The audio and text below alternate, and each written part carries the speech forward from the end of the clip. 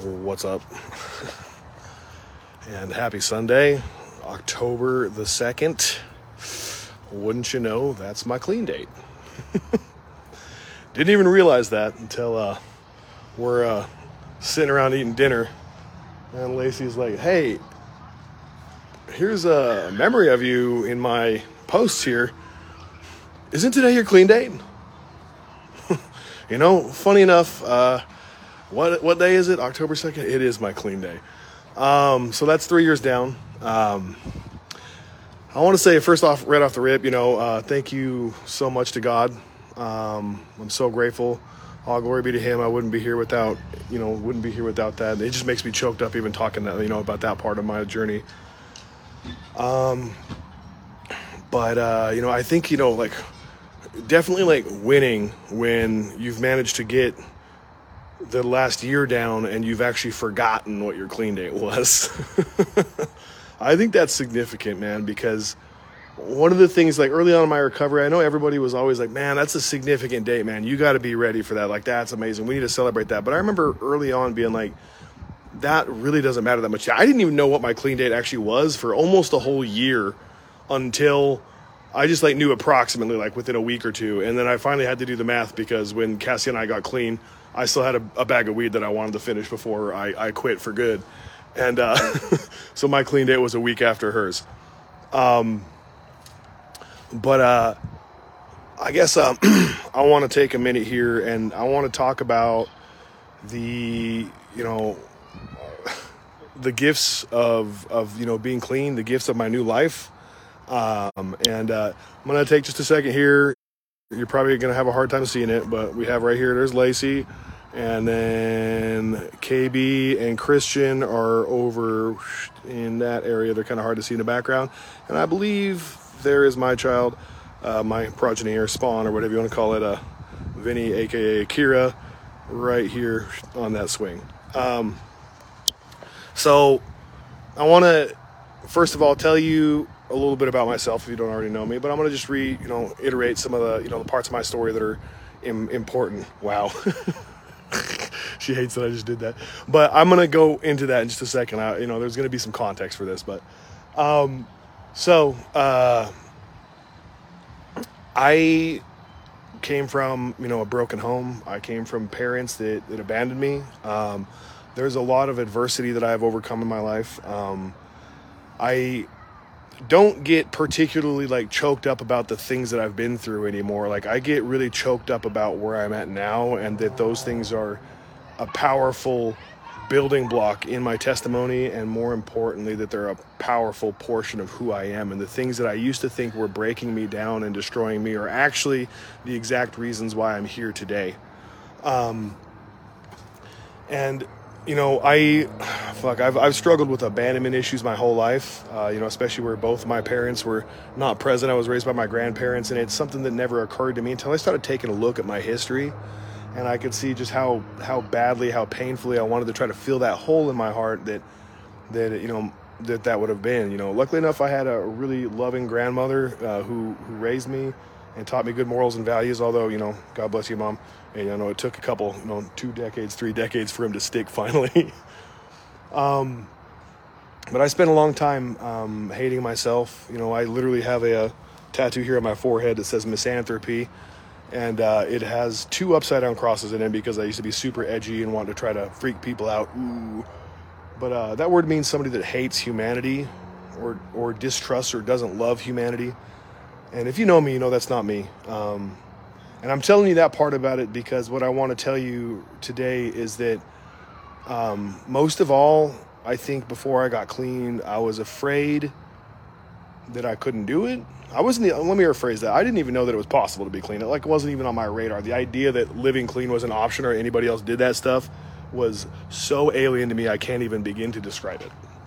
But I digress. What I'd like to more importantly address is that I just was afraid of being happy.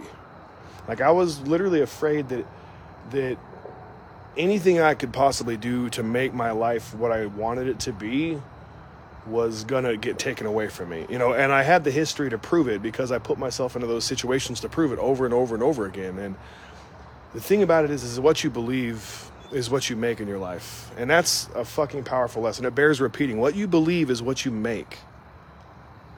And it was only when I finally had enough that I thought that there might be a different way of life. And I tried every other fucking aspect. I thought different drugs would help it. If you don't believe in God, both have some stories that might start making you believe again. And it's fine you don't know God, because he knows you and wants to use your brokenness as a testimony of his glory. The best is yet still to come. That's so real. I love, that is probably, I'll just, skip past a lot of that, man. But I'll just suffice it to say I was really scared of everything. I was scared of the idea that God might exist. I was scared of the idea that maybe he didn't exist. I was just angry and full of pain and didn't know what to do. But to skip forward, I zoomed in a little bit ago, on my kids out here in the park, and Lacey sitting there watching them. And, she told me that I could come up here, because I was like, you can come if you want, you don't have to. She told me she was going to give me my little moment, but secretly I kind of wanted to be able to be alone as I walked up this hill. Not because I wanted to be alone, but I wanted to be able to look back and see my family there sitting on a bench, be able to look over here. And now, Christian sat up next to Lacey, and I know that she's, cutting up with him. They have a really unique relationship. I love that. And I love watching my child. I don't even like to say my child anymore, but I love watching Akira / Vincent. If you know, there's been some struggles with trying to figure out who they are, and what they feel like, and the identity that they have in their life. And watching my child learn how to be who they really are from being around two people who have figured out who they are and whose they are is a profound experience. And there's times when it brings me to tears because of how powerful it is to realize that everything that has had to happen for me to be where I'm at today. I was talking to Lacey on the way over here about this. Literally, both of us had a father figure in our lives die. My grandfather, who was my father as far as I knew when I was a kid, passed on. Lacey's did too, her actual father. And we were both raised by our grandparents. Both of us had, a lot of tragedy regarding our own parents and them being absentee. Even though we know that they loved us, they just didn't know how to love themselves and be present, I've shared so much about not knowing what it looks like to be a dad, and not knowing what it looks like to be like a man, because I don't have a father or a man in my life to be able to say, hey, what do I do now?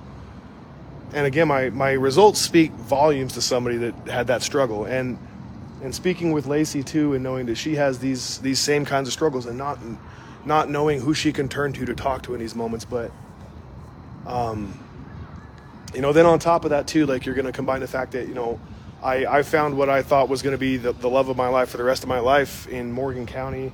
I met her in Moorhead, but we moved to Morgan County. We got engaged, and she tragically relapsed and lost her life. It was a very messy situation, and it broke my heart in more ways than I could ever begin to like actually name. It's something I still struggle with this today, but it's not something I'll continue to struggle with, because by the grace of God, I know that all of the wounds that are within me will be healed and made actually to be scar tissue that's stronger than it was before, and that testimony is going to help somebody else. And Lacey, had the love of her life for 18 whole years. I mean, sometimes I really marvel at that, to be in love with somebody for that long. That's a really amazing thing, And he was murdered out here in Lexington about 4 years ago now. It might be a little bit over 4 years. She could probably correct me. And I met her very shortly after Cassie died, and I remember I had sworn off of women. And I'm going to tell you this part of the story because it's a little bit funny. She's probably going to kill me for telling you, but it's funny because it's an example of God turning all of the things that we thought were going to be bad for good. And I, being the type of addict that I was, I was like, maybe if I just get with another girl, or get on Tinder, just meet somebody and do the thing, I'll be able to feel a little bit better. And I wasn't sure what I wanted. I just knew I was fucked up emotionally. And, I'd contemplated suicide a bunch of times by that point, because I was just so broken from what had happened with Cassie. And through whatever means God has for us, man, I'm telling you, it's like she says, our Tinder testimony here. She she, I guess, swiped right on me and I swiped right on her. And I managed to come correct and do it with some respect. So that's good. You know, a great aim for my mom on that one, for my grandmother on that one, for teaching me how to talk to women, even if my intentions weren't the purest. But yeah, we talked for a while, and we met, and you know, again, it's weird, just like against both of our better judgment, it just clicked like pretty much instantly. Like she pulled up in the same model car as me. It was just a different color and a different year. She has the limited edition, so let me put some respect on her name on that. But so yeah, we met, and wouldn't you fucking know, we went to a place called Agave and Rye, and they have something called the Swipe Right Taco, and tell me that that's not fucking fate right there, okay? The Swipe Right Taco. And so, you know, I ordered one of them and a bunch of other stuff, and I fed her the taco, and she literally said to me the other day that I had her at that, like that was like the moment right there. And I did swipe right first. That is correct, honey. For the record, I'm put some respect on your name on that. But I was basically homeless at that point in time because I was traveling back and forth from Morgan County to a place where I was kind of renting for some tattoo trade from some really cool clients of mine. Thank you very much to the McGraws for helping me out during that time. Big love. I'll always fucking have love for you guys. And I know Jason and Rhonda are here watching this right now too, and I have huge love for you guys because you helped me through so much too. It was just powerful how many people came out of the woodwork to really help me in that very dark time of my life. But, you know, we started talking, and it was like an instantaneous connection. But then Lacey did something that's pretty standard for her, to be honest. It's like actually so standard for her. The lobster mac and cheese taco was the one they fed me. Okay, cool. But she does something that she does a lot, and I love this about her, is that she invites people to our church to come and just hear about God, and to hear about the good news, you know. And she invited me on Easter, would have been a year and a half ago now, I guess like a year and a couple of months. And I will admit, when I went, it was like, I only went because I was like, it's just the right thing to do, man. Like, I like this girl a lot, you know, and I'm gonna try. Like, and I believed in God at that point in time. Let me get that straight too. But like, I just didn't know how or what I believed necessarily exactly about it. I just know that he saved me from myself with Cassie, and he saved me from witnessing her death or being there or relapsing alongside her. And that was just so profound. And I could sit here and name the ways that he helped me through every situation of my life for days, but she invited me there. And in that day, you know, I secretly, like, I actually gave my life to Christ that day exactly, on that first day. And I didn't admit it to anybody for an extra couple of weeks until she invited me to come again. I think that was literally the next week that I came again. And that's pretty big for me to go to church 2 days in a row, because my mom used to have to force me to go to church. And I remember, because my pastor looked me dead in the face, PK, big love, thank you so much for everything. And he just said, you're not a mistake. You're on here on purpose for a purpose. And, you know, I was a mistake pregnancy. My parents abandoned me, so I didn't realize how powerfully that affected me until I heard somebody who I believed knew his purpose deeply in his heart look at me and say that.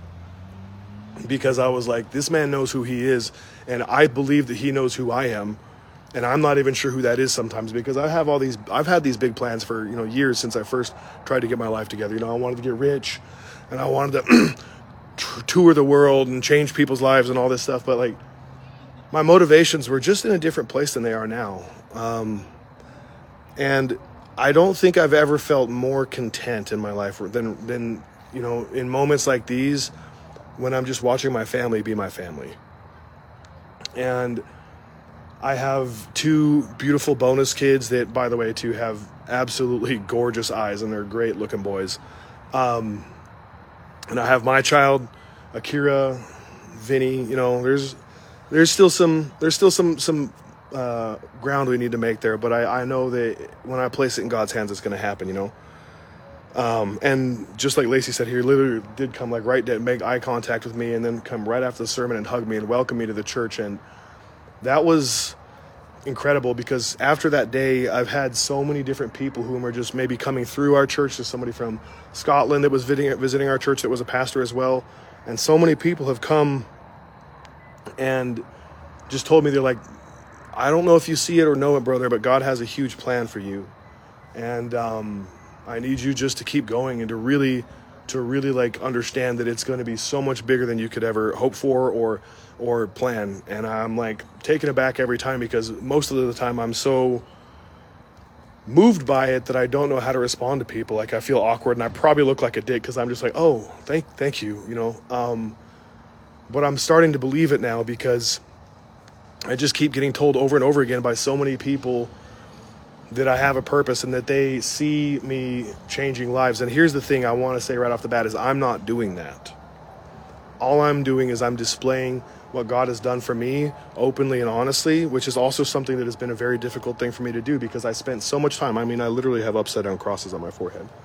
I spent so much time trying to hate God and convince other people not to believe in God and tell people that faith was retarded and all this other stuff, that it was embarrassing to me to admit that I'd had to change my life, that I had a complete spiritual transformation, not as a result, in my opinion, of getting clean. God got me clean in the first place, even before I knew him. There was a plan the whole time. But because I finally relented and stopped fighting exactly what I knew in my heart I needed to do this whole time, and that was to surrender and to allow God to actually change my life. And I'm telling you right now, it's just been the most incredible, powerful thing I've ever been through in my life. And you know, I mean, like, I went to see one of my heroes in a conference, Eric Thomas, and my future wife went there with me. And I am lucky enough to have lots of things I'm working through and getting better at and doing, but also to have a partner who is working through it alongside me and sees me for being the imperfect person I am and loves me all the more for it. But at the end of the day, what I want to say here, because we're all getting ready to leave the park here, is that God is good all the time. And I want you to know that no matter how broken you are, he can fix you. I want you to know that no matter how lost you are, you can be found. In fact, you're already found. And all you need to do is do what's right and keep doing what's right and stay in position. Oh, here comes KB right here. What, buddy? Are you doing your video? Maybe I am. It's possible I am. Here. What's up? Give me a hug. Look at this kid. That's a pretty sick little bonus kid. Let me see. Open your eyes real wide. Open your eyes real wide. Let me see him. Oh, no, it's too dark to see him. He's got beautiful eyes, though. And this is my spawn right here. More than bonus kid. Yeah, the regular kid. No! He died. Alrighty. But I got to wrap this up because it's a little bit too dark for me to do this while I'm walking. But equality, that is correct. But here's the ticket at the end of the day.